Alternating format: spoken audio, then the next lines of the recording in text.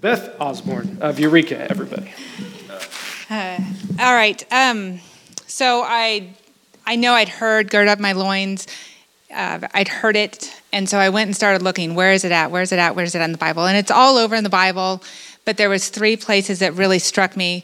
The first one, this one's kind of a byproduct, but it's in Job, and it's like, "Gird up your loins, be a man," is what he's telling him. That one, I was like, okay, let's set that one aside.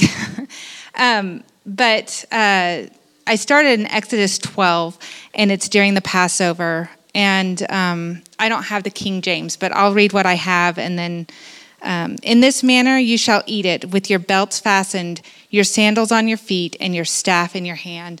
And it was, with your belt fastened, it is gird up your loins. And to gird up your loins, the picture I saw, what I envisioned as I was reading, as I was kind of studying it, and it was, they would wear the long togas, right? And so in order to be prepared, they had to gird up their loins. They had to be ready for work or just to go into battle. Those are kind of the 2 things that I see when I hear of girding up your loins. So this was be prepared.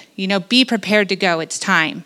You need to be prepared at whatever time. And then the next time I found it that it really stuck out to me was in Proverbs 31, which is to the women. And I thought, that's so strange that he would be telling the women to gird up your loins.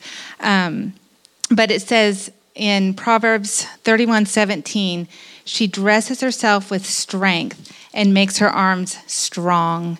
And so that she dresses herself with strength for the women. And I think, Brian, you had just prayed over the women, and I was gone.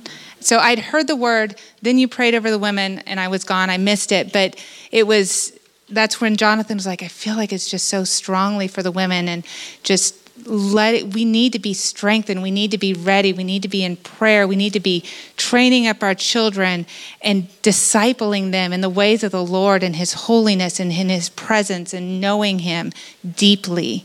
And so as women, I know it's so important for us. I think, like Jonathan honoring Lisa, and that I see that in you. I see that you have done that. And what a model for each of us to be able to see that and walk in that. And then the last one that he took me to, it was 1 Peter. 1 Peter 1:13.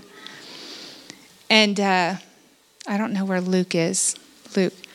Praying over the scriptures, the Lord just kept bringing me back to this morning as I was praying, is be holy because I am holy. And I just felt like the words, the songs were just all about his holiness and who he is. But who are we because of him? We're holy because he is holy. Therefore, preparing your minds for action, that's the girding up your loins. Preparing your minds for action and being sober-minded, set your hope fully on the grace that will be brought to you on the revelation of Jesus Christ.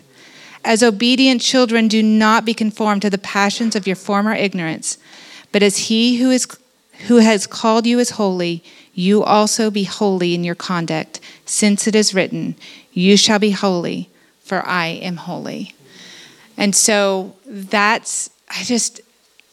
as we were singing, as I was mulling over that scripture, we are holy because he is holy.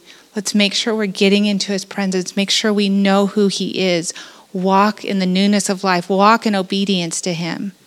Gird up your loins. Be prepared to plow the fields, but be prepared for battle as well.